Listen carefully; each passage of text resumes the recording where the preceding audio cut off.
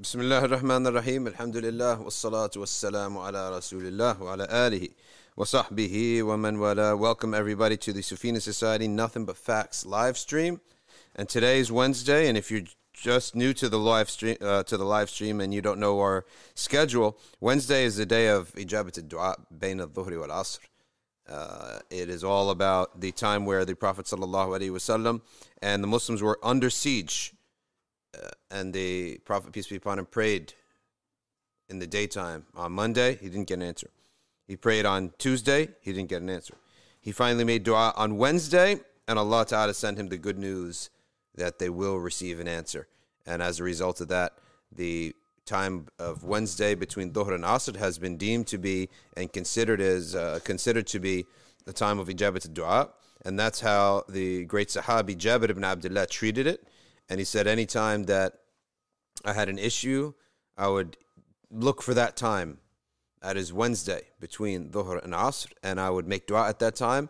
And the unique feature of this dua is that you see the effect of the answer. If your dua is sincere and strong and you hit the mark, because it's not the entire time between Dhuhr and Asr, it's a window, a gap of time between Dhuhr and Asr. And if you hit that window, then your dua will be answered and you will see a sign for it.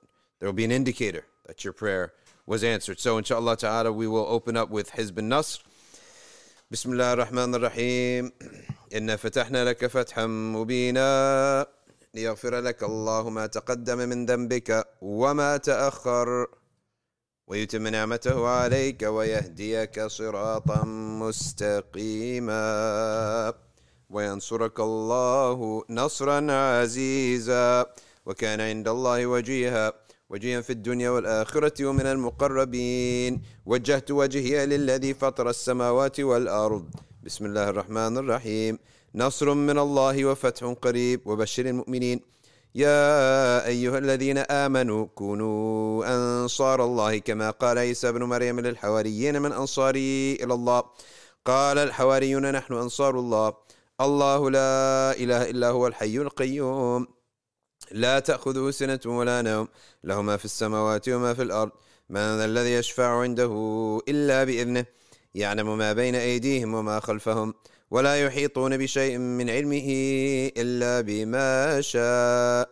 وسع كرسيه السماوات والأرض ولا يؤوده حفظهما وهو العلي العظيم بسم الله الرحمن الرحيم لو أنزلنا هذا القرآن على جبل لرأيته خاشعا متصدعا من خشية الله وتلك الأمثال نضربها للناس لعلهم يتفكرون هو الله الذي لا إله إلا هو عالم الغيب والشهادة هو الرحمن الرحيم والله الذي لا إله إلا هو الملك القدوس السلام المؤمن المهيمن العزيز الجبار المتكبر سبحان الله عما يشركون هو الله الخالق البارئ المصور له الأسماء الحسنى يسبح له ما في السماوات والأرض وهو العزيز الحكيم أعيذ نفسي بالله تعالى من كل ما يسمع بأذنين ويبصر بعينين ويمشي برجلين ويبطش بيدين ويتكلم بشفتين حصنت نفسي بالله الخالق الأكبر من شر ما أخاف وأحذر من الجن والإنس وأن يحضرون عز جاره وجل ثناؤه وتقدست أسماؤه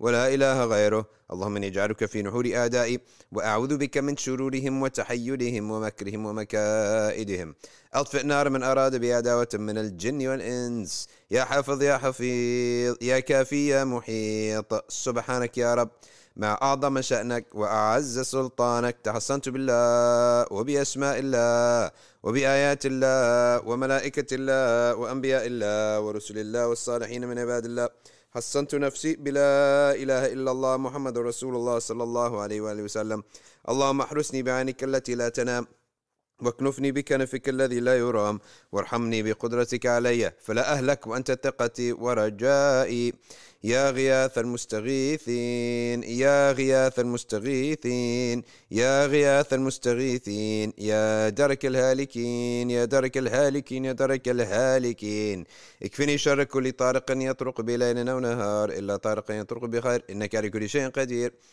بسم الله أرقي نفسي من كل ما يؤذي ومن كل حاسد الله شفائي بسم الله رقيت اللهم رب الناس أذهب الباس، اشفي أنت الشافي، وعافي أنت المعافي، لا شفاء إلا شفاؤك، شفاء لا يغادر سقما ولا ألما، يا كافي يا وافي يا حميد يا مجيد، ارفع عني كل تعب شديد، واكفني من الحد والحديد والمرض الشديد والجيش العديد، واجعل لي نورا من نورك، وعزا من عزك، ونصرا من نصرك، وبهاء من بهائك، وعطاء من عطائك، وحراسة من حراستك، وتأييدا من تأييدك، يا ذا الجلال والإكرام والمواهب العظام. أسألك أن تكفيني من شر كل ذي شر، إنك أنت الله الخالق الأكبر. وصلى الله على سيدنا محمد وآله وصحبه وسلم تسليما كثيرا طيبا مباركا فيه، والحمد لله رب العالمين ظاهرا وباطنا وعلى كل حال يا أرحم الراحمين. Inshallah, we take 2 minutes now for dua.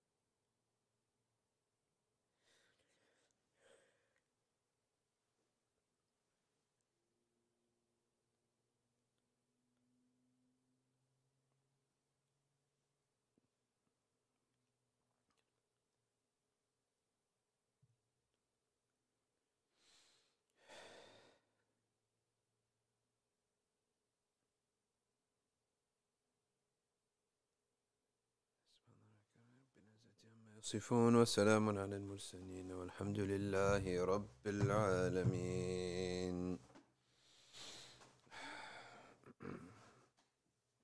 Is your Wi-Fi up? How's your Wi-Fi, Habib? You have a subscription to the New York Times? Mm-mm.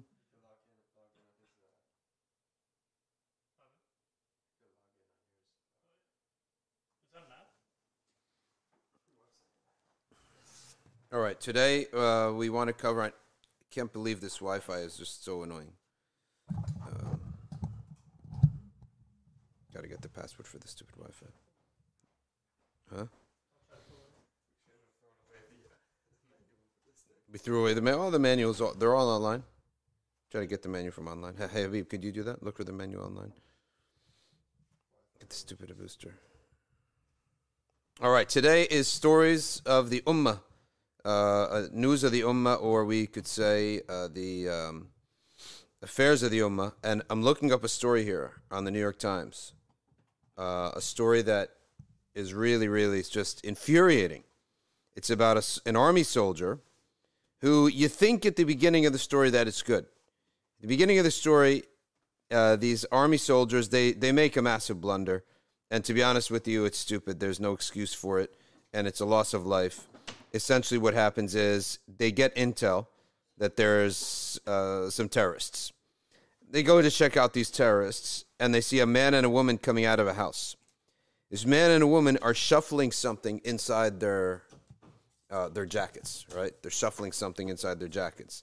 Immediately, this patrol group of American soldiers, boom, they fire at them. They fire at them, just like that. When they fire at them, just like that, they come out. What is there? They killed the guy. They killed the mom. And what do they find? Hit the ground? A baby. Screaming baby. Subhanallah. And this screaming baby, then one of the soldiers, he just feels so terrible about what he's done. So he takes her. He takes her back to the base. It's like, wait a second, hold on a second. Why are you taking her to the base? Doesn't she have family? All these Afghanis all have like 50 people in the family. Cousins and in-laws and mothers and fathers and grandfathers and all that. He takes her back to the base, and he convinces the family. He does communicate with the family. He says, we're going to take her back to heal her, right? Because she was wounded in the shooting. When they get back to the base, they don't hear from him. Oh, when they get back to the country, he does take her to the hospital. They don't hear anything from him ever again. They're like, wait a second, this is a kidnapping. Now they're in court. He said, I've adopted her. She's a stateless child, right? Because terrorists are stateless. They're not considered part of any state. She's a stateless child. And she's mine. And now they're going to court. And the judge himself is like, how is this even a case? Right? This clearly, how could it be a stateless child? Right? You brought her over, kidnapping claiming she's a stateless child, but then you're telling us that you're adopting her. How do you adopt a stateless child? In any event, oh, right, what'd you do? I think so. So let's get the story here. From the New York Times, Afghan girl. She's a couple, maybe hitting around 2 years old now. Wait, he brought her back to the States? Yeah, to get healed. And he brought the family back. Oh, maybe it didn't. Spoke too soon. Brought the family back. The family came in too, but there was no mention of no handing her back. So I want to read you the details and see if there's any updates. Yeah. Yeah. Log into yours. Oh, I can't remember my password, to be honest with you. My New York Times password. Who knows? But too many passwords in the world these days. It's really crazy. Right, read me any comments or questions while I roll this up. They're talking about your Malcolm X stuff. How was that, do you think? I thought that part it was really good, and I thought the part that you added about the guy who killed him made Toba. If you watch the movie about Malcolm X, the guy who killed him, or it's pretty much the predominant theory is that this guy killed him. That guy, he lived in New Jersey and lived in Newark, New Jersey. A lot of people know him and know of him within that community. And they know that without saying anything that he's the guy who pulled the trigger right dead center in front of Malcolm X. And this is all in the Netflix documentary about Malcolm X. Who killed Malcolm X? Well, that guy, he became a Sunni Muslim.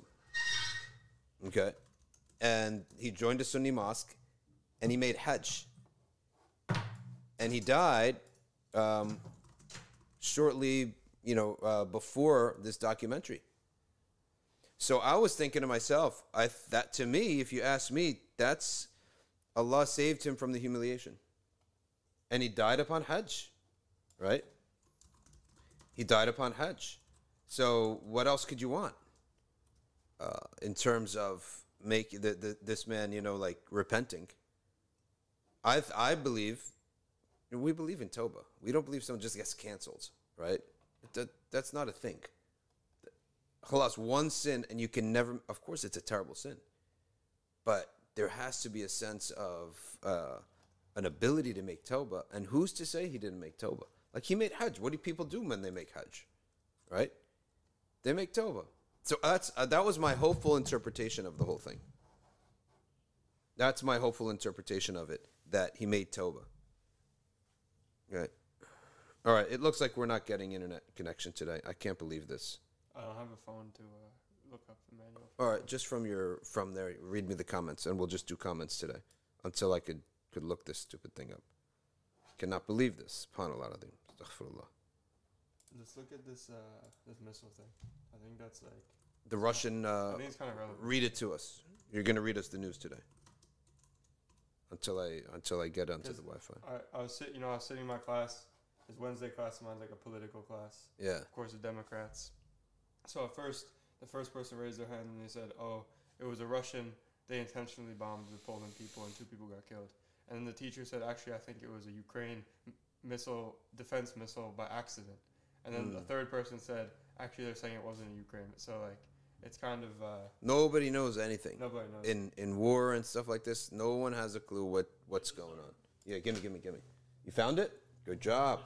Here it is, folks. An Afghan couple who arrived in the U.S. as refugees are suing a U.S. Marine and his wife in federal court for allegedly abducting their baby girl. The baby has been pulled from the rubble 2 years earlier after her parents and 5 siblings. Listen to this. Do you think Adab is not coming? Parents and 5 siblings. You want to move this over? There. Parents and 5 siblings were killed. 7 people you killed. You don't think Adab of Allah is coming down? And if it doesn't just come down, sometimes it comes in general. Unbelievable. Parents and 5 were killed during a U.S. military raid, by the way, which they realized, oh, shoot, he's just passing by. He has nothing to do with terrorism. After months of treatment in a U.S. military hospital in Afghanistan, the girl, who had gone to live with a newlywed Afghan couple, identified by the International Committee Red Cross, blah, blah, blah, as her relatives. Okay? But unbeknownst to the couple, the court orders records say a U.S. Marine Corps attorney on temporary assignment in Afghanistan learned of the baby while she was still in the hospital. With his wife back home in Virginia, he felt compelled to adopt the Afghan baby. Why? So he could raise it on the Christian faith. So that's where I thought to myself, well, the guy, he feels bad. No problem, right? He feels bad. He's a bit overzealous. He feels so guilty of what he did.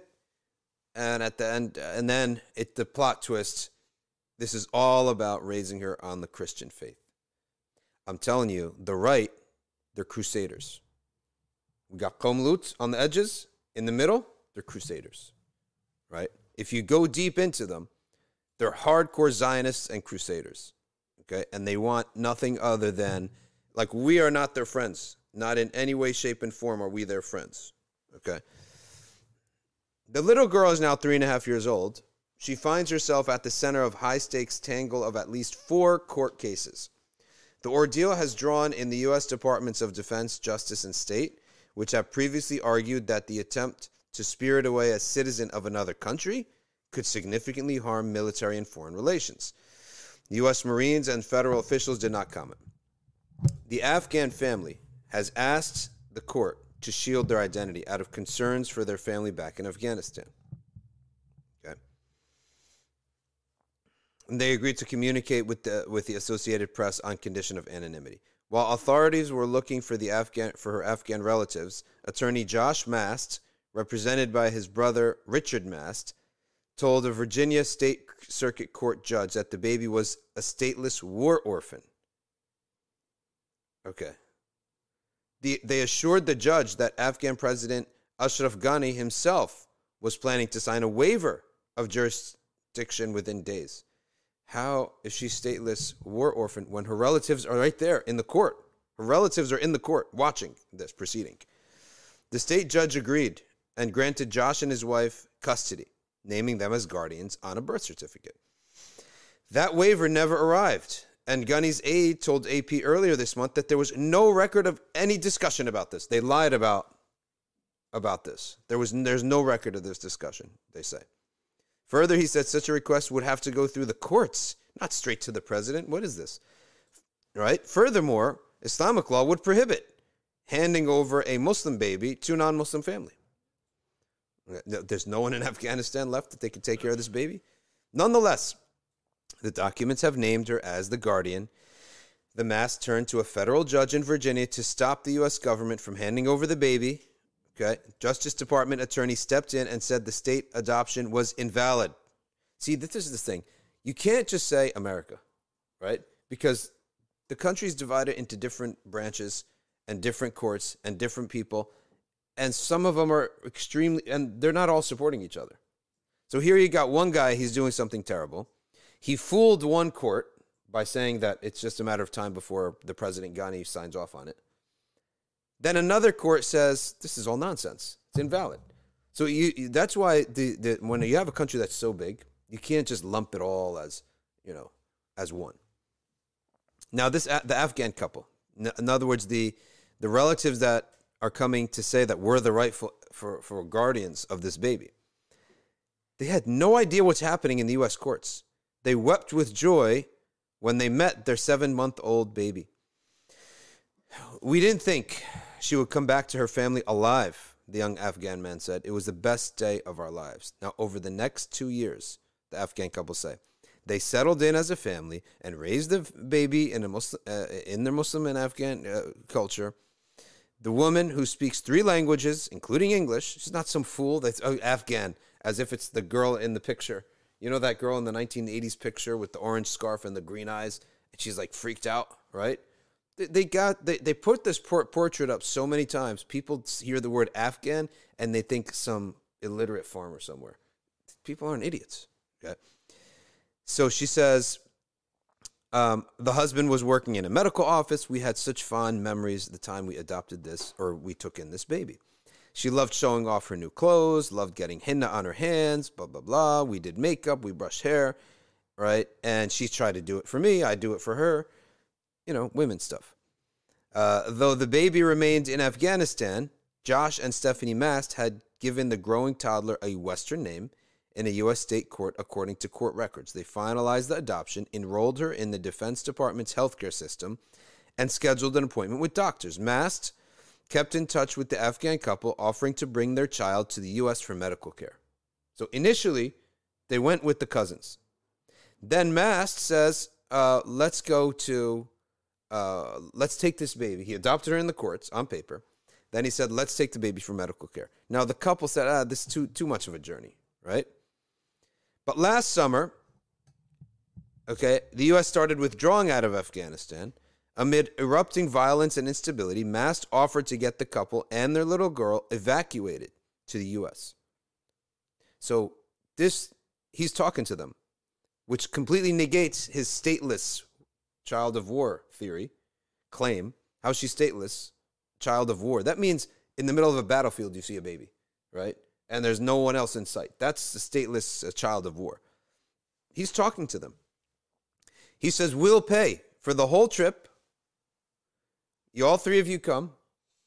It's a ruse. Okay. And we'll give the girl her medical attention.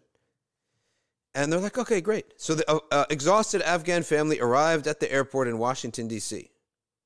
Right? They alleged in court filings, Mast pulled them out of international arrivals, and led them into an inspection office. They were surprised when Mast presented an Afghan passport for the child, but it was the last name printed on the document that stopped them cold. The last name was Mast. They didn't know it, but that would be the last time they see their baby. It's a straight kidnapping. This guy should be lashed, if not killed. Okay. Just a few days later, the Afghan couple was then, ushered to a hotel and said, you're going to get your baby in a second. They're never going to see this baby again. Or, hopefully the court will change that. They began the resettlement process. Oh, the resettling permanently. I didn't realize that. They alleged that Mast confronted them, took the girl that was 2.5 years old, and drove off. The Mast insists in court documents that they are her legal parents, and they try to protect her. What? So they've asked the judge to dismiss the lawsuit, claiming the Afghan couple are not her lawful parents. Mast's attorney cast doubt on whether the Afghans were even related. But the Afghan couple is not giving up. After they took her, our tears never stopped, the woman said. Right now, we are just dead bodies. Our hearts are broken. He should be executed, him and his wife. okay, for doing this. We have no plans for a future without her. Food has no taste. Sleep gives us no rest. Unreal. Unreal. Let's see another article about this. It's a straight abduction. What are the comments, Rai, on Instagram and Facebook and all that? Give us some comments. Chief Latif's asking if kidnapping the girl back would be allowed. Of course, it's not kidnapping. That's your rightful property. Not property, but it's your rightful child. It's not kidnapping. The word kidnapping is the wrong word. There's no kidnapping here. That is your kid. That's yours. If someone steals $500 of mine, and I go snatch it back, put my hand in his pocket and take it back, it's not theft. It's my rightful property. In this case, it's a right for their daughter. It's such a weird situation because like you're bringing immigrants over Yeah. to the country. They don't know anything. They don't know anything. Like you're Nothing. Like they're like the lion's den. Like how Total lion's den. I mean, if you ask me about court proceedings here, it's the biggest headache. Just to expel a tenant. By the way, I'm at war with these tenants. They have stunk up the place with this. They're cooking, and they don't put on fans. They don't open the windows, and we're going to smoke them out. I'm smoking them all out, right? I'm going to put bukhur every single day until this space starts to smell good because what they've done. They don't open windows when they cook. They don't have any concept of any smoke, like bukhur. They have no concept of that. And I'm suffering. We're all suffering. So it's war. I'm going to smoke them out. It's me versus them. And we'll see in 2 weeks, we're going to change the whole smell of this place. Oh, it's the same exact AP article that we just read. All right. Afghan couple claims Marine abducted their baby in U.S. pullout. This is New York Post, which is a joke of a paper. But let's just see what they have to say.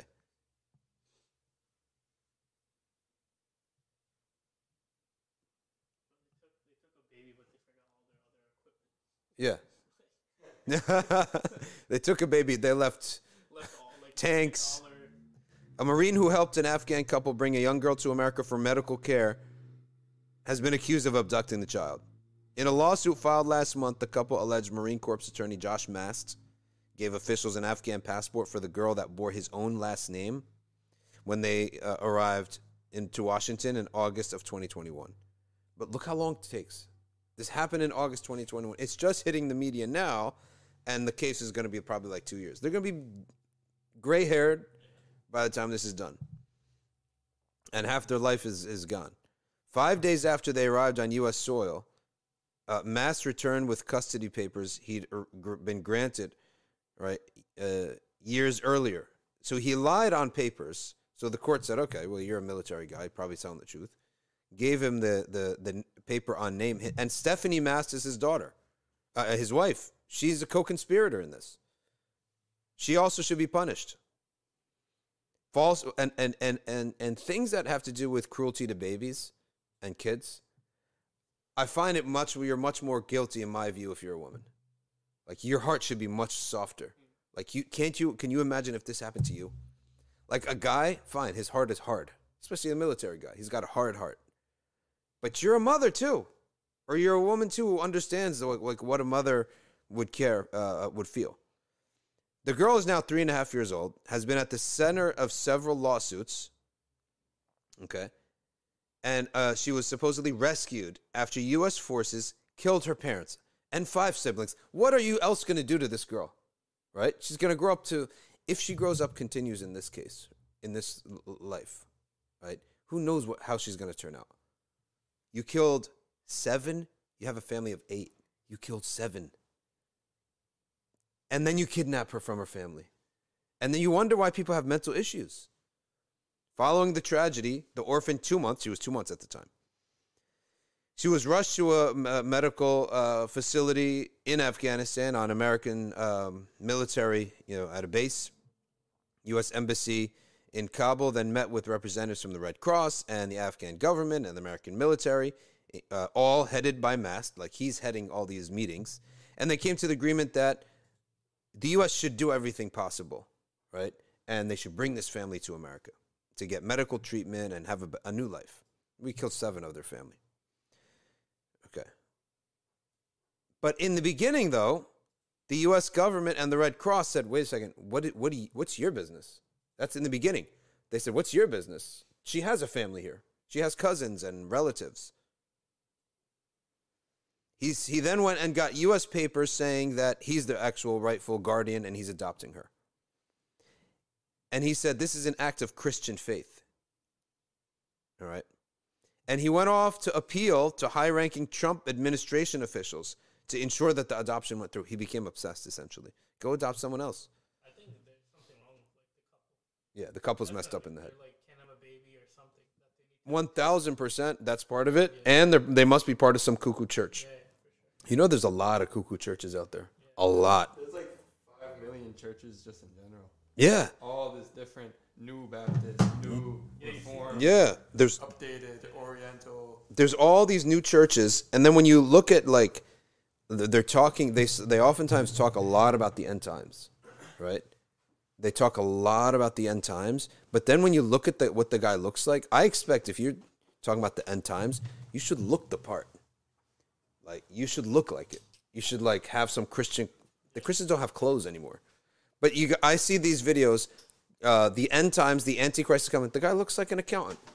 He's like dressed like it's completely modern. There's no sense of tradition, which is the reason it's like antithetical is because where did you get that information about the Antichrist? Isn't it through ancient scriptures?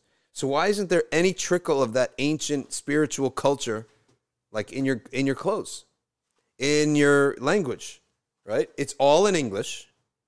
It's all translated, and it's all completely modernized. It's so antithetical, it just looks out of place. So the mass claimed that the child's father killed his family by detonating a suicide vest, whereas records show the opposite. So the mass claimed that the guy was a terrorist who blew themselves up. Okay? Whereas records show the girl's parents were innocent farmers and they were casualties of a U.S. attack. They were civilians. The Virginia custody order was granted after the mass claimed the Afghan government intended to waive jurisdiction over the child. So the Virginia custody order, said that, okay, khalas, there's no custody over the child, so whoever takes her gets it. First, finders keepers. Then when this paper reached higher government courts, they said, no, it's not that easy. It's not finders keepers here. They rejected it. The Red Cross then is involved. They found the child's cousin, which is the man, and his wife. And they decided this is their rightful family. And that's when they reunited the 8-month-old with them in Afghanistan. So masked, he's playing this paperwork game in America. Red Cross is like, what is it? Their cousins are right there. Give them to the cousins. Okay. Then Mass was worried that the child may be in an objectively dangerous situation. This is some kind of white man's burden nonsense, right? This is white man's burden stuff. Like, I got to take this baby away and raise her properly, right? On the baby's second birthday, a phone call was facilitated between the couple and Mast. He warned them if the child didn't receive medical attention in the U.S., she could become blind, brain damaged, and permanently disabled. The Afghan man now raising her had worked in the medical field, and he did not think her burn scars, leg injury, and any allergic reaction were as threatening as Mast described. So the couple declined to send her over. Like, hung up on his face, basically. Who afflicted that? Like, exactly. You guys afflicted it. You should be paying them. Yeah. Dia. Later that summer, the Taliban seized power. Mass contacted the couple again and said, bring the baby, and this time you can come with them. They said, all right, we'll get a better life in America. Let's go. While at a stopover in Germany, the Mass tried to get the couple to allow the baby to travel separately 3 times. Okay, and the Afghan couple alleged this in the lawsuit. Okay. When they arrived in Washington, D.C., Mass took out an Afghan passport that contained a photo of the child and his own last name. A woman who called herself a social worker arrived and informed the couple that the masks were the legal guardians. This is some, like, rejecting what you see nonsense. That's now a norm. Like, your eyes see something right away, right in front of you, and just because it's on paper, what's heavier? What your eyes see or what's on piece of paper? So, so the child was taken out of the car and placed into Mass' car where his wife was waiting. In response to the lawsuit, the Mass acknowledged they took custody of the child, but say that their adoption order from Virginia was valid, although a higher court had invalidated it, rendering it to be abduction. This Afghan couple is now living in Texas, and they've asked the judge in Virginia to reverse the adoption. Man, we need to get to the bottom of this. May Allah Ta'ala really give this couple what they deserved. Both of them. They got to get their baby back, but they also, subhanAllah, have to... this family has to be punished big time. It's like completely unacceptable. I wonder how many other cases there are of this in like war. Oh man, I'm sure it happens all the time. That are like swept under the I'm sure it happens all the time. And then they wonder why people become like radical and Oh, you wonder why people get radical. You wonder why people hate your country and hate you, and want to see all these punishments inflicted upon you. You wonder why. But you kill 7 and kidnap 1. Like, seriously. it's totally a crime. What the heck? These Afghan people, how do they survive mentally? Like, if I had a family of 20, right? If I had a family of 20, which is like, my family's 4, another family's 4, another family's like 8, and then 7 of us get eliminated in one moment, we'd all be like, I need to talk to a sheikh, I need to talk to a therapist. Like, my mind would be like spinning. If one of us lost one relative in the middle of their life, that could put you in a tailspin for a couple years. Yeah. If you're not like grounded and Allah help, you need Allah's help. But it's really absurd. I knew someone that lost their father when they were like 14. Yeah. Until this day, like they still it's fresh. Like it just happened like yesterday. SubhanAllah. That's how they speak of it. I'm like, wow. Wow, SubhanAllah.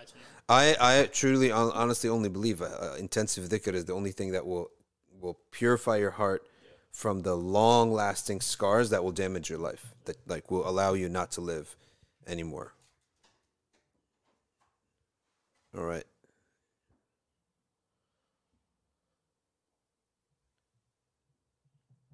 All right, what do we want to read from 5 pillars? This is interesting. East London Mosque Imam justifies praising the Queen. Cannot believe these people. What's wrong with you? Why would you praise her for? Imam Muhammad Mahmoud, he published a statement saying there is no Islamic prohibition on praising non-Muslims. Yeah, you could praise a quality. It's no problem. But what is the Queen's quality exactly?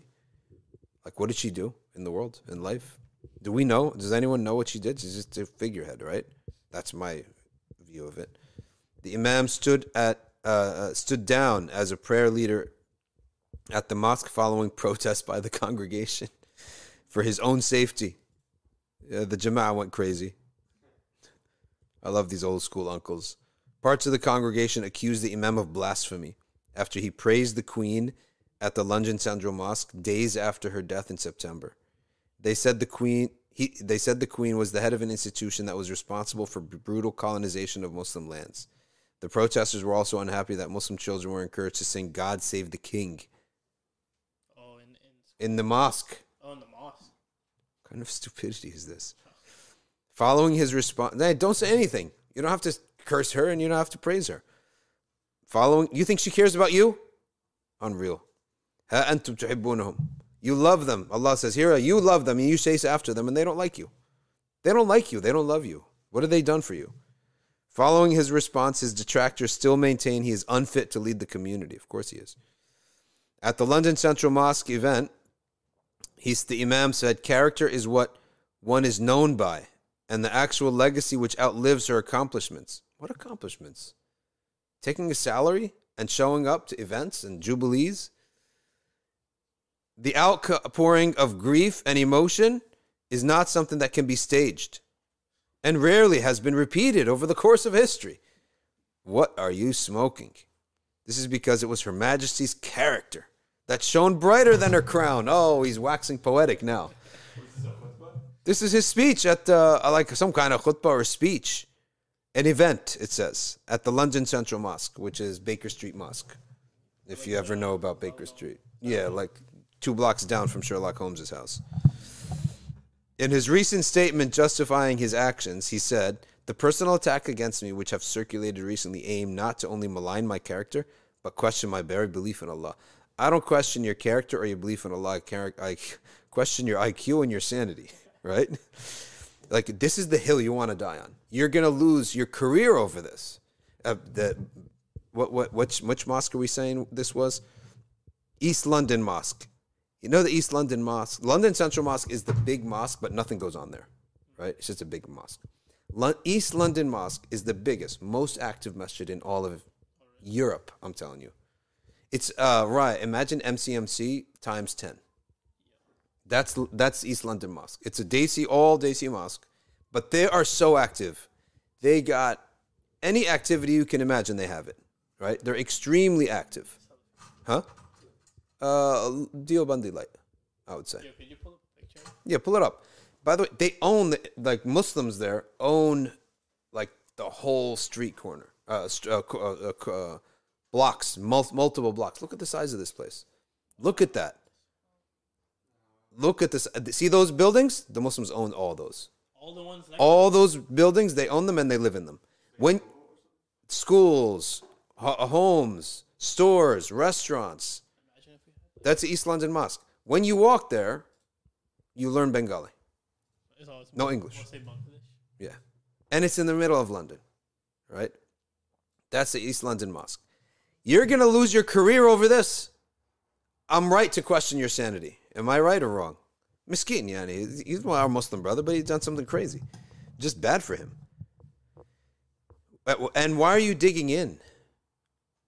You don't know this person. You never traveled with her, dealt with her in money, or lived with her. How are you saying anything about her character? If not for the gross misunderstanding of divine text, prophetic statements, and sayings of the Ummah scholars, I would have continued to ignore every malicious accusation leveled against me.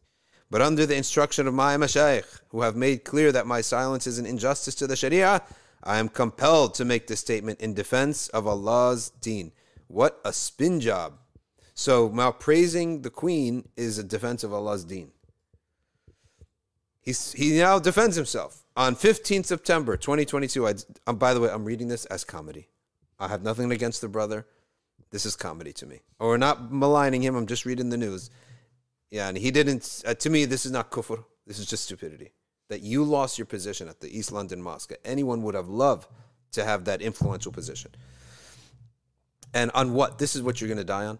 So now he's going to the other central mosque, the Regent's Park Mosque, which Regent's Park is where, like, all the political correctness happens. East London Mosque, like, it's deen happens there, from my recollection. Speaker's Corner. Speaker's Corner? Yeah. That's in Hyde Park. Hyde Park? Hyde Park is closer to London Central Mosque. Oh. Yeah. So he says, I delivered a short speech at a commemoration event for the late Queen. Why don't you say rahimahullah? Right? So all praise, but we can't say Allah have mercy on her. What's the point? Right? In the speech, I quoted the following words. You are Allah's witnesses on the earth. So we witness her kufr. What is there? Is there any virtue beyond that? Right? In light of my referencing of this hadith, which is totally out of place, I have been accused of apostasy and hypocrisy. Wait a second. What about all the Muslims witnessing you? Right? So you are Allah's witnesses on the earth. Okay? So you're one guy witnessing for the queen. How about the whole mosque witnessing against you? I mean, doesn't that apply? Doesn't the hadith apply to him too? Listen, brother, if you're listening to this, there's nothing personal about you. This is just a hilarious story to me. In light of my referencing this hadith, I've been accused of apostasy and hypocrisy. No, that's too much. Which we seek refuge in Allah from. The following clarifies the meaning of being Allah's witnesses. in addition to the ruling of praising a non-Muslim before and after their death.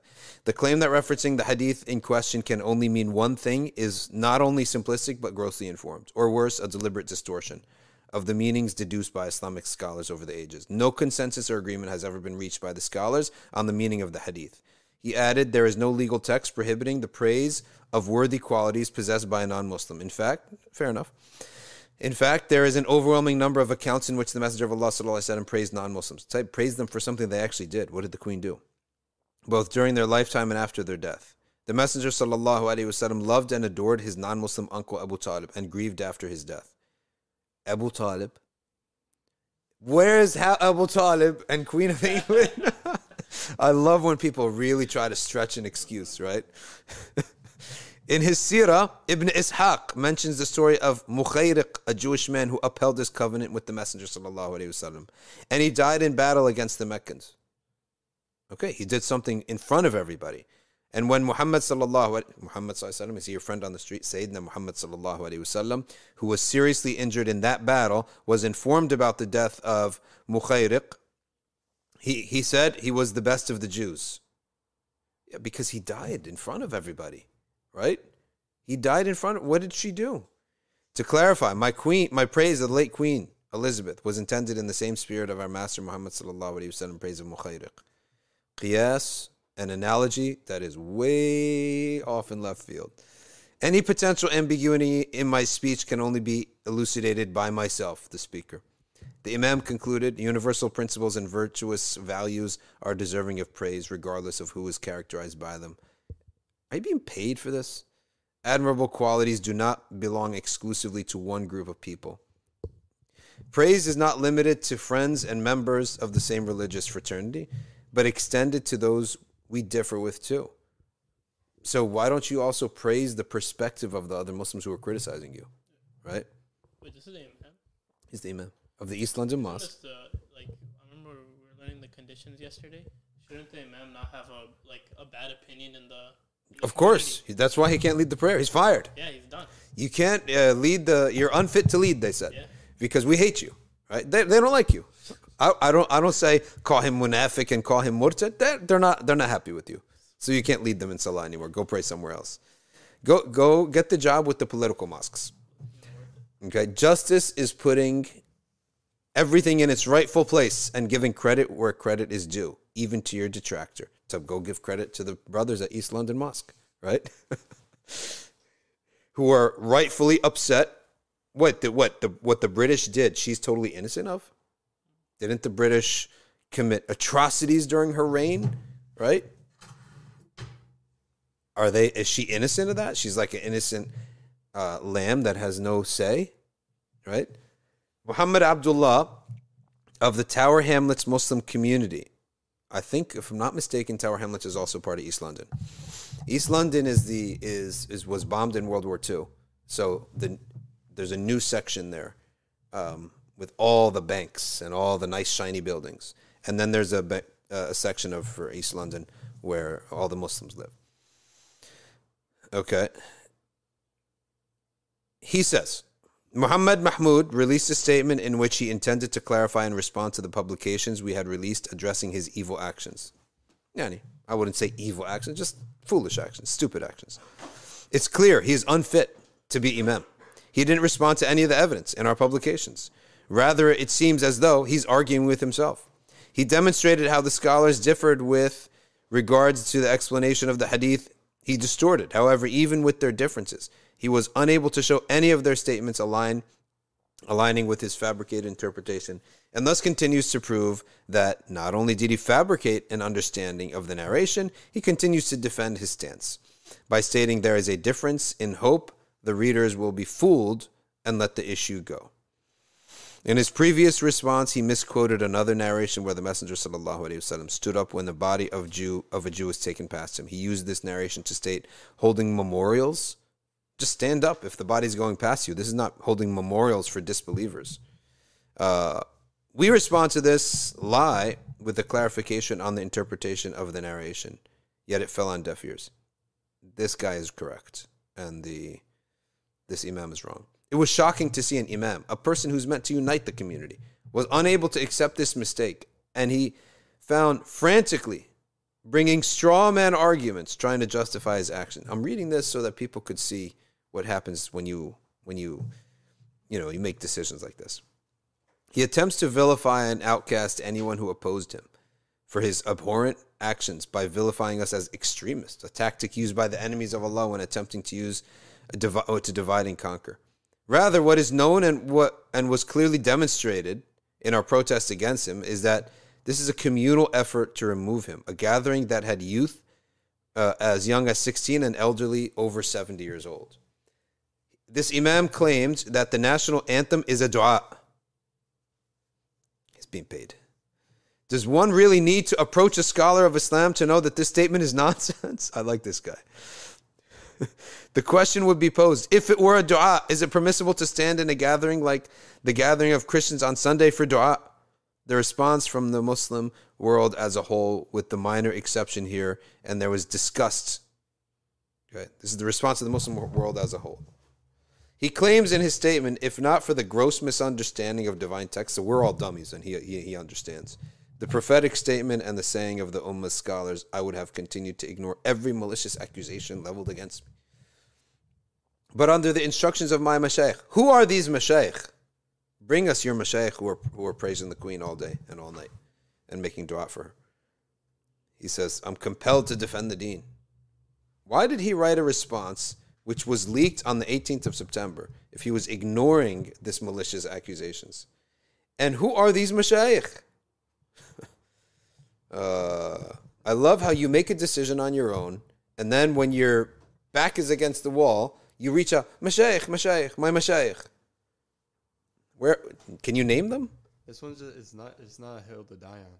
This is not a hill to die on. This is nothing. Sorry, it's okay. Sorry, I made a mistake. Yeah. You know. Sorry, I got carried away. That's all. That's it. I got carried away. What? Nobody else gets carried away? Everyone gets carried away. Right? That's it. I got carried away. Khalas. End it right there. Instead of, and you got yourself. You don't understand how active the East London Mosque is. To be part of that community is a blessing. Right, in terms of its size and its what the value that it brings to that. If I'm not mistaken, that's what I remember of it. Okay. In 2003, the Rand Corporation stated that there is a need to promote and bring about Mullah Bradley. This is an imaginary, just a term referencing the type of scholar that is politically aligned with Western ideologies. Exactly. Yep. Muhammad Mahmud is a clear example of such an imam. Okay? How can the Muslim community accept such a person to lead one of the largest and most influential mosques in Europe? Okay. You're asking what's the equivalent of ELM in the US? No, we don't have one. We don't have something like that. No, but it would be MCMC, multiply it by 10, and put it in the middle of an inner city. Not an inner city like in poverty, but a cramped up city with tons of people around it. We don't have these masajid that you guys have in England because we don't have, we don't live like that. We live in more suburban areas where you have to drive to everything. Okay. All right, well, here's a nice little story, a nice fuzzy story. 11-year-old Muslim boy from Leeds, okay, achieves the maximum score he can in an IQ test. Okay. He got a 162. All right, so he's up there with Oz, basically. Okay. He's here, subhanAllah. Oz just walked in, subhanAllah. You heard what I said? Subhanallah. All right, so Yusuf Shah, he's up there with you, Oz. He got a 162. I don't have a 162. Congratulations, Yusuf. He's in year 6, and he got a 162. Everyone at school thinks I'm smart, and I have always wanted to know if I was the top 2% of the people who take the test. It's a difficult test to prepare for. We just did what we were already doing, nothing specific. I still tell him, your dad is still smarter than you, he says. We take it all lightheartedly. Even if you are talented, you have to be the hardest worker. They celebrated his son's achievement by going to Nando's. It's halal Portuguese chicken, grilled chicken. We need Nando's in America. So good. Canada. You had it in halal? Yeah. Oh, nice. Yusuf's mother, Sana, said, I was so proud. He's the first person to take the Mensa test, like the IQ test, in the family. I was actually a little concerned. He has always gone into a hall full of kids to take tests. We thought he might be intimidated by the adults, but he did brilliantly. Yusuf is interested in geography and flags. No, you got to change that. But math is his passion. Fine. IT. Invent something. Go into tech. He should go into tech. If not, he should go into fiqh, into deen. Our smartest don't go into deen anymore. That's the problem. He should go into deen and dawah. That's the problem. So he spends his time doing Sudokus and solving Rubik's Cube and anything that stimulates his brain. He first started playing with Rubik's Cubes in January and was quickly able to solve all the cubes with ease. You know how to do a Rubik's Cube? Yeah. In the future, he wishes to study math at Cambridge or Oxford, but in the meantime, he does creative writing. Okay. That's a nice little story to end it on a nice note. After that, Imam basically threw away his career over praising the Queen. Imam Muhammad Mahmoud. He's young, too. Oh. Like, he doesn't even look older than me. Your dad didn't call you and say, stop, enough with this nonsense. You're ruining yourself. And over something that is silly, really. Like, he wants to praise the Queen so much. Like, it's silly. You're just being stubborn for no reason. Look at him.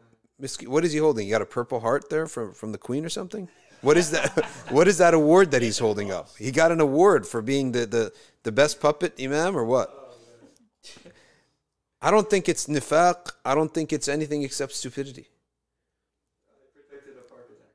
He protected somebody. And he met Prince William. That's why he's gone crazy. He met Prince William because he got some kind of award, right? And he's head over heels for the royal family now. What? Because the red on the uniforms and the carpet's so beautiful, it got into your head? You got a medal for that? He's not getting any parking tickets with this. Yeah, he's definitely not going to. By the way, you guys should have seen me and Ryan were in the car yesterday. I literally was on the phone. I couldn't understand the person talking on the phone, so I got distracted, and I was at the stop sign. I went through the stop sign, and I'm about to hit a cop. Oh, I literally was about to hit a cop. Ryan was like, ho, ho, ho, ho, right? And then I hit the brakes, and the cop just U-turned around, pulled me over. Oh, no way. Yeah, I gave him a thumbs up, hoping that he'd be friendly and let me off. But then he put his sirens on. I pull over. I got a gold card, right? I got a gold card, and I put my license. And I didn't know beforehand how to use the gold card. But a cop told me, just stick it under your license when you give it to the guy. I give it to the guy, and he comes back. I literally almost crashed into him going through the stop sign. This would be like a 4-point ticket. And it's broad daylight. There's no dark. There's nothing. I just was on my phone. So I had my phone. I crossed the stop sign, and I almost hit the cop. And then he comes up to me. He's like, hey, man, have a good day, but just be careful, right? That's it. He's joking with you. He's joking with me, man. And I got pulled over 2 days before, and it was like just turning at midnight on a red. Yeah, for nothing. I got a gold card for the same reason. Yeah. Who'd you get it from, Bilal? No, Bilal right now or something. Yeah. I need a card, man. No, it was like a shady Shia guy. Yeah? Cop? I haven't picked it up. No, he's like friends with the cop or something. Okay. Let's go to the open up your phone, Oz, and go to our Instagram and start reading me the comments. We just read a ridiculous story about when you weren't here about an Afghan baby that was abducted. Yeah. So a gold card, folks, is basically that you have a relative in the force. I think they call it a PBA card. PBA card is one step under. Oh, it's under. A gold card is hard. Oh, really? It's harder than like a credit card. It's like metal. It's all metal. And it's colored in gold. That's the highest level of friendship you can have with a cop, right? That's what a gold card is. It's like Monopoly. Oh, yeah. You're 42. He apologized. Yeah. The cop himself, he's like, I'm sorry for pulling you over, right? How old are you, man? I'm like 42. And he's like, you're 42? He's like, no way. He's like, no way you're 40. I don't know. Yeah. I didn't realize the gold card was that good. It's the first time you used it. Yeah, first time. In Georgia, Chief Latif says police are ruthless. I could use some gold cards. So a gold card is it's a marker that you're close with the with the police. It's a boys' club. They all just want to see like, oh, you know someone, so like, Yeah. Yeah. They're bros. That's all it is. Yeah. And I'm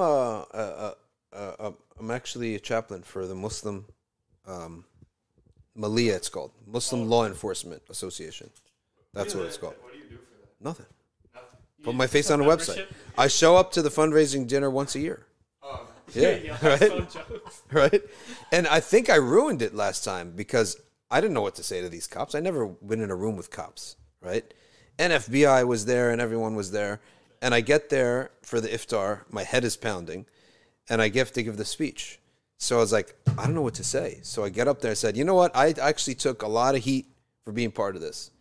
Because when I posted that I'm part of Malia, and if you're Muslim law enforcement, sign up for Malia so you can give them support. They could do stuff together and they could do great things.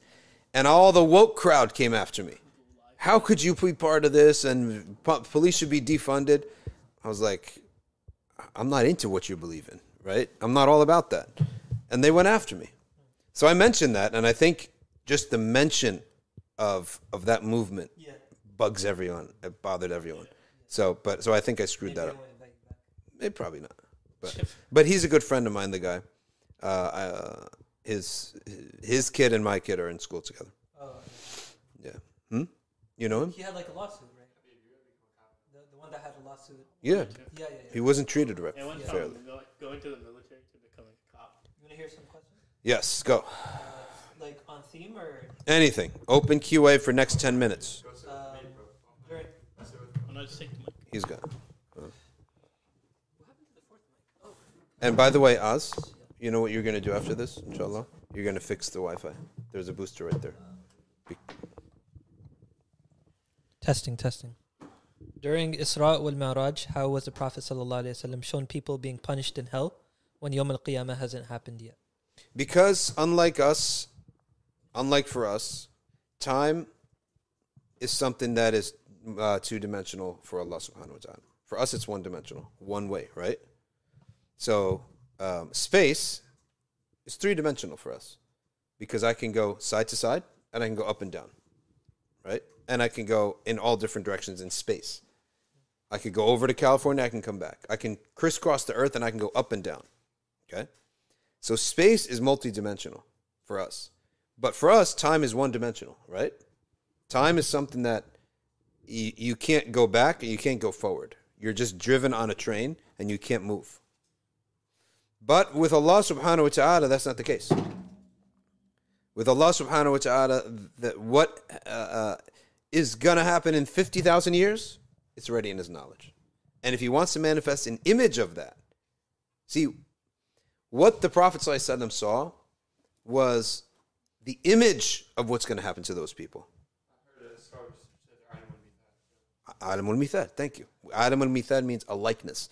In a sense, what the Prophet saw was the image of what would happen to these people, not the people themselves, because the people themselves are still on the earth, or they're in their grave, right? So he was shown the image of what would happen in the future. That's a good question. Can I bring a group of people to Umrah? I won't have a mahram with me. I'm assuming this is a sister asking.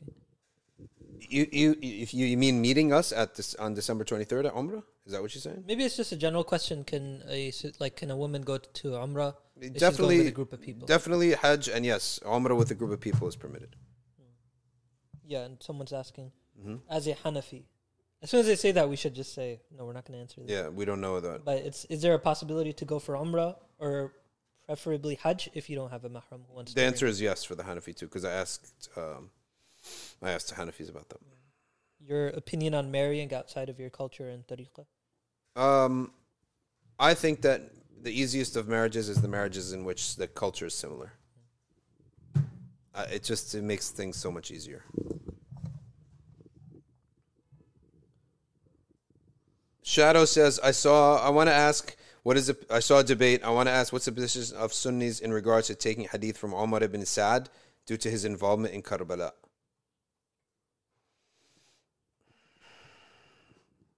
I don't think we have a need to take his hadith, but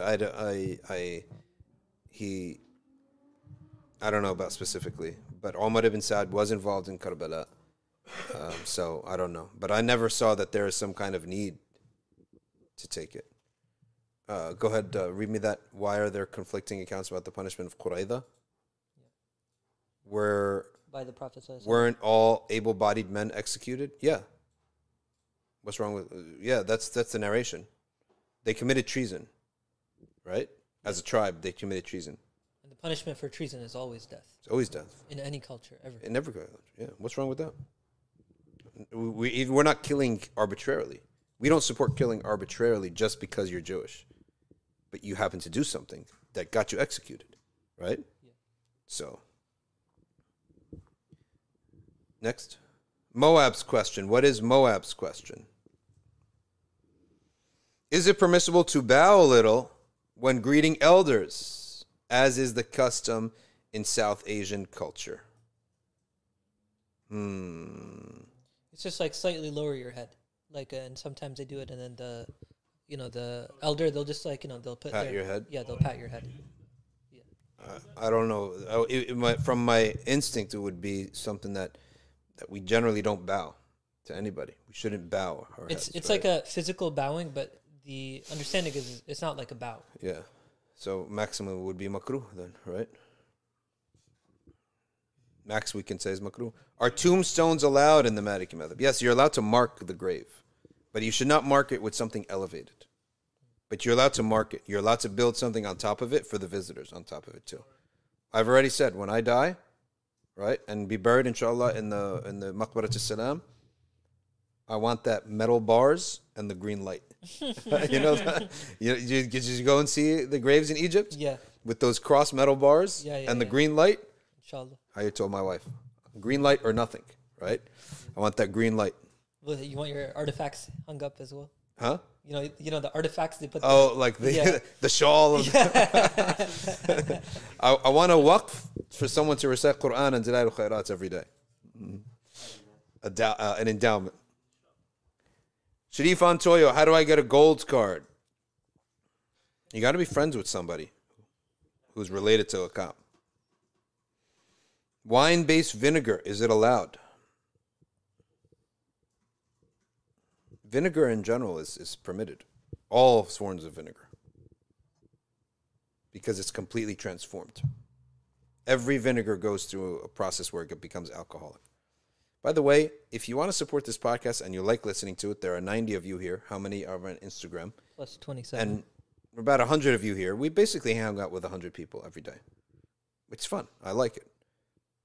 Support the podcast at patreon.com//Safina Society. Patreon.com/Safina Society. And sign up for classes. Another way to support and to benefit is to sign up for classes. arcview.org. Today is Sheikh Osama's day. Teaches Shafi'i fiqh and teaches the great text Jawharat at-Tawheed. Okay. Balsamic vinegar, it should not be prohibited. No, there's no prohibition on balsamic vinegar. Is it appropriate to refer to mutashabihat as metaphoric or rhetorical language? You may say allegorical language. Yes. Okay. How do you refute liberalists on had punishments? Liberals? This is a question from MM. Firstly, I don't care for their opinion, nor do I want their agreement. That's number one. So I'm not debating them. But number two, let's go look at your liberal states and your liberal cities and how much of a disaster they are. And let's look at your liberal kids who need a smack. All of them. Right? They are the rudest people. You do not know how to do tarbiyah. Ya ayyuha liberals. No, you don't get ya ayyuha at all. Because that's for when you respect someone, you say ya ayyuha. Liberals, they have no sense of manners, akhlaq. They do not know how to make tarbiyah. You should never be talking about parenting, keeping law and order, or civilization. You are or happiness. Or happiness. You are miserable. Yeah. You all have mental health issues, right? That, in my opinion, 50% of it or more is self-induced, okay? Because of your faithlessness, your familylessness, and all this stuff. Don't talk. You failed. Just, as I said the other day in the Quran, what is Allah's argument against people of whims? أَفَرَأَيْتَ مَنِ اتَّخَذَ إِلَهَهُ أَفَرَأَيْتَ الَّذِي اتَّخَذَ إِلَهَهُ. Have you not seen him? That's the argument, right? You should have put that quote. Right? Yeah, that's true. That's the argument. That's it. Not, okay, this makes no sense. No. Oh, you have no evidence. Many other ayahs. Like, don't you think?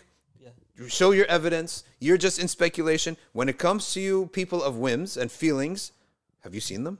That's the argument. That's it. Game over with you. So liberals, we've seen enough. And the world has seen enough. And us Muslims are not the only people who are against this. All around the world, anyone with any sanity left is just dead against this. So maybe in the 90s, around the Bill Clinton era, you guys were the stuff, right? Not anymore. So that's it. All right, Rai, go. Give me something, or Oz, give me something from Insta. There was somebody who was asking about, somebody's saying that, can you refer to Allah as a body that befits His Majesty? No, of course not. A body is a jism. That's kufr, right? That is kufr. But like the way debating them is that they just don't do tanzih, right? Like they don't negate what's inappropriate. You cannot say something blasphemous and then say in a way that befits His Majesty. It doesn't mean anything. It's not a get out of jail free card that erases everything that precedes it. Right? I hate everything about you. In a way that befits Your Majesty. Yes, you are belittled. In a way, you are limited in a way that no befits offense. In the same way that we say, exactly. You're so ugly, no offense. Yeah. It's the same thing. Exactly. No, it's very offensive. It's very offensive. You're basically negating majesty, right? You're negating majesty in a way that befits His Majesty. There is no majesty in certain things. Lying has no majesty. Making mistakes has no majesty. There's no majesty in having limits. There's no majesty in being bound by time and space. How can He be bound by time and space when He's the creator of time and space? Right? So majesty has limits. So you cannot negate the majesty and then say by His Majesty. Doesn't make any sense. With all due respect. Well, as soon as someone says that, you're in trouble, right? Okay. Here's a question. Why don't we ever talk about the young awliya of our time? That's because their test is not over. And nobody is fixed. Nobody's fixed. A person may seem that they have all the traits of a wali, yet he fails in life, later on in life. So be careful, and nobody should just be overconfident about this issue of being of wilaya. It's never achieved until you die. Let's just wait until the person see how they live and die, right? All right, give me something. Yeah. Yes. So someone is asking, in regards to the Quran, when Iblis says, "Indeed, I am dissociated from you. Mm-hmm. Indeed, I fear Allah, the Lord of the worlds." So he fears Allah subhanahu wa ta'ala, but he doesn't stop his evil ways and he didn't repent. So is there any lesson that we can learn from this? Like, why, if he feared Allah, then why did he not repent? That's a great answer. And the answer is Iblis is that's a great question. The answer is that Iblis is a demonstration of ego. That ego is so bad for you that there is even a narration that says he spends 10,000 years in hellfire. After everyone is in hell and everyone's in heaven, then Iblis is brought out. After 10,000 years, suffering the worst of all punishments. Okay? He's brought out and he's given a deal, an offer. We end all this, you go to Jannah. You need to do one thing that will take you 1 second. What is it?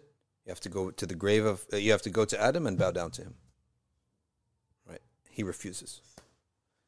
You've been punished for 10,000 years, right? And you're facing an eternity. And then you're brought out, according to this story, and say, just bow down to Adam. It's all over. All the pain is all over. Just bow down to Adam. And he refused to bow down to Adam. That is the ego. And he's a demonstration that that's how bad the ego is. The ego is just something that will blind a person completely. And that's why the best thing in tarbiyah, I message to Muslim parents, if you have liberal friends, liberal culture, look at how they do tarbiyah of their kids and do the opposite. Teach the kids about the nafs, about the ego. We don't trust it. We put it down. Putting it down does not mean humiliating ourselves. What's a way of putting the ego down? For example, you may have a younger sibling, right? And that younger sibling may be right about something and you're wrong. Admit that you're wrong, right? Put your ego down. If you train kids to put their ego down from when they're young, the household is fine. Like 10 people could live in this house and we'll all be happy because the egos are small. But if the egos are big, 3 people can't live in this house if all the egos are huge. Okay? The egos can be put down by khidmah, by service, by forcing yourself to smile at people, by apologizing when you're wrong, okay? By sharing. All so many different ways to put the ego down. Amalfi says, sorry if you already got my question. I got disconnected. I'm in a very intense educational program. Found out I'm pregnant. I'm in the first few weeks. Can I get an abortion? In the first few weeks, so that means 40 days hasn't passed yet. I'm not going to tell you what to do, to be honest with you, but I have to tell you that the Shafi'iyya, look into the Shafi'i madhab on this. They have a more lenient view on abortion, definitely within the first 40 days, than anybody else. Maliki view, haram. It's haram without a reason. Shafi'i view, they have room for this. So go look at it yourself and study the Shafi'i opinion on this. But I'm telling you, the Maliki opinion is tahrim of abortion without a reason. Can I wish to be buried in my hometown no matter where I die? Yes, you can. You can make a dua to be buried in a certain place. Sayyidina Umar said that he wanted to be buried in Medina and he wanted to be a martyr. So his wife said, how could that be? Because the battles are all there. How could you be a martyr? And then he says, Allah has power to do this, right? Because it's not logically contradictory. So as long as it's not rationally contradictory, like there is a way to be done, but we don't know the way. You can make dua for it. Yeah. As long as it's not a logical contradiction, a shar'i contradiction, or a contradiction of ada, which we call laws of nature, right? Ada. Ada is how Allah created the world. Like you're not saying, oh, well, we ask Allah Ta'ala to put this phone up so it doesn't fall on the charcoal. Just defy gravity. We shouldn't ask for things the contradiction of the ada of things. We don't call them laws of nature. We just call it the way in which Allah created the world. Right? It's a big difference.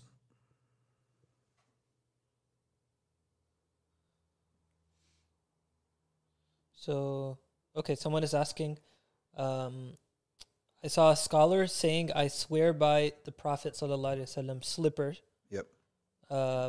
No, we don't. We swear by Allah and His name. Yeah. We don't say shirk, haram. Yeah. Haram. It's not the right way to swear. When you swear by something that is other than Allah, it does not mean you're believing in other than Allah. It's just your swearing is haram. We swear by Allah and His names and attributes. Discussion over. That does not decrease anything from the honor of the Prophet. In fact, that's honoring the Prophet because that's his commandment. Who taught us to swear like that? The Prophet ﷺ. Allah swears by anything he wants of his creation. And if he swears by something, it's a mark of nobility of that thing. Because not everything he created is noble. He created the noble and the ignoble so that we can know the difference. For example, he created dirtiness. He created cockroaches. He created mules, right? He created things that are ignoble, and he says they're ignoble, such as the noise of the mule and the donkey. Right. So he created those things so we can have a distinction. He also created dangerous and ugly creation so that we may know what exists in the hellfire.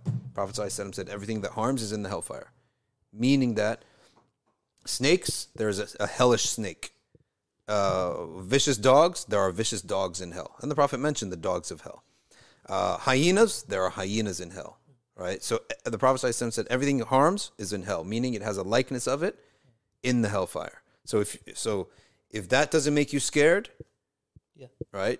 Then if the hellfire is abstract and it's far away, it doesn't make you scared. All right, think of being in a room, just you and a hyena. Like imagine this studio we're in right here, where the door's locked, the windows are locked, and there's you and a hyena. You'll never sleep, right? And death is killed. There's no death. Neither you nor the hyena will ever die. Like you're gonna go crazy within minutes because you realize I can't sleep, right? I'll never be able to do anything, and I'm gonna get attacked eventually. So follow up to the previous question, Mm-hmm. like can they put it in their will, or can they specify to the family that if I pass away in such and such country, bring my body back, and don't bury me in that country, bring it, like transport me back. Yeah, it's permitted to do that. Even if there's a delay But in the burial. But to delay the burial, to stuff it and with all the stuff that is required, Yeah. to fly over, Yeah. is makruh. Yeah. It's from the makruhat. Yeah, to do that. The same salah that you died after should not be prayed while you're still around. So, for example, if you died right after dhuhr, then the next prayer that is asr, right? Asr should not that asr should not be prayed again while you're still above the ground. We should be buried. You should be buried before the next time that asr is prayed. Like, or you could say, the sun should not set twice on your body. This is a better way to put it. The sun should not set twice on your body after you've died. So that, let's say you die at dhuhr, but there's reasons for us to be a delay. So the sun is going to set. The whole night's going to pass. Another day is going to come. You got to be buried within that day. So the sun should not set twice on you. This is from the category of like recommendation, right? And of course, sometimes you can't because there's medical reasons why a person has to be there's delayed. Sometimes they have to just do checks, and you have to go through processes. All right, let's stop here, folks. Jazakumullahu khairan. سبحانك اللهم وبحمدك نشهد أن لا إله إلا أنت نستغفرك ونتوب إليك والعصر إن الإنسان لفي خسر إلا الذين آمنوا وعملوا الصالحات وتواصوا بالحق وتواصوا بالصبر والسلام عليكم ورحمة الله. Let's just take this one question. Sirik Falcon says, what's the ruling on a person who says that Rasulullah ﷺ was a baghi, a rebel, because he did bigha against the non-believers, and when someone interrupted, he said, I'm doing this to uplift his status. We say to that person, let me see your neck right quick. That's the answer to this person. He's saying the Prophet was a rebel because he went against the kuffar, right? So the answer is, number one, that's not even true, because he never raised weapons inside of Mecca against the Quraysh. He went and he was invited and accepted the leadership to become the mayor, the governor of Medina, a whole separate city, right? And then when he was a recognized ruler, right? He was a recognized ruler, then he waged a legitimate and open warfare against the Meccans. There's no rebellion. Rebellion means you have no political authority. That's why the answer, what do I say? Give me your neck right quick so we can finish you off. How much you want to bet the person who said this is from the UK? Oh my gosh. I don't know.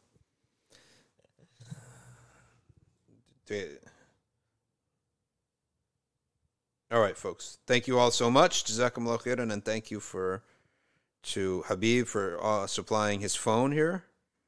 Right. A lot of other quick questions. You're praying slowly. Yeah, you shouldn't pray slowly if there's people waiting because they may have to go. If you're praying by yourself, it's all you want. Pray as slow as you want, as long as you want. If a person joins in my sunnah prayer, what do? You leave him. Maybe it's permissible in his madhab to do that. How do I attain concentration in salah? Do a lot of dhikr during the day, outside of salah. So when you enter salah, it's easy. What if someone dies between two salahs like dhuhr and asr? Would they be judged to have missed dhuhr? No. Wouldn't be. There's a ton of gray area regarding people on life support. Yeah, we can't take that question now. We'll take that question another time, inshallah. Jazakumullahu khairan. Wassalamu alaikum wa rahmatullahi wa barakatuhu. Thank you. Habib.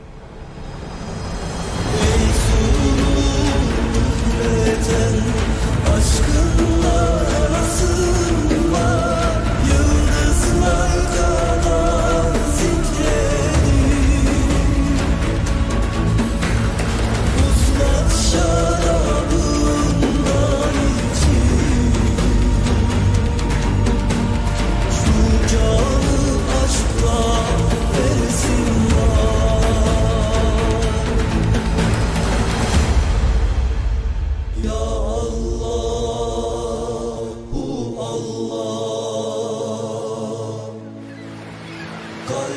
شفاء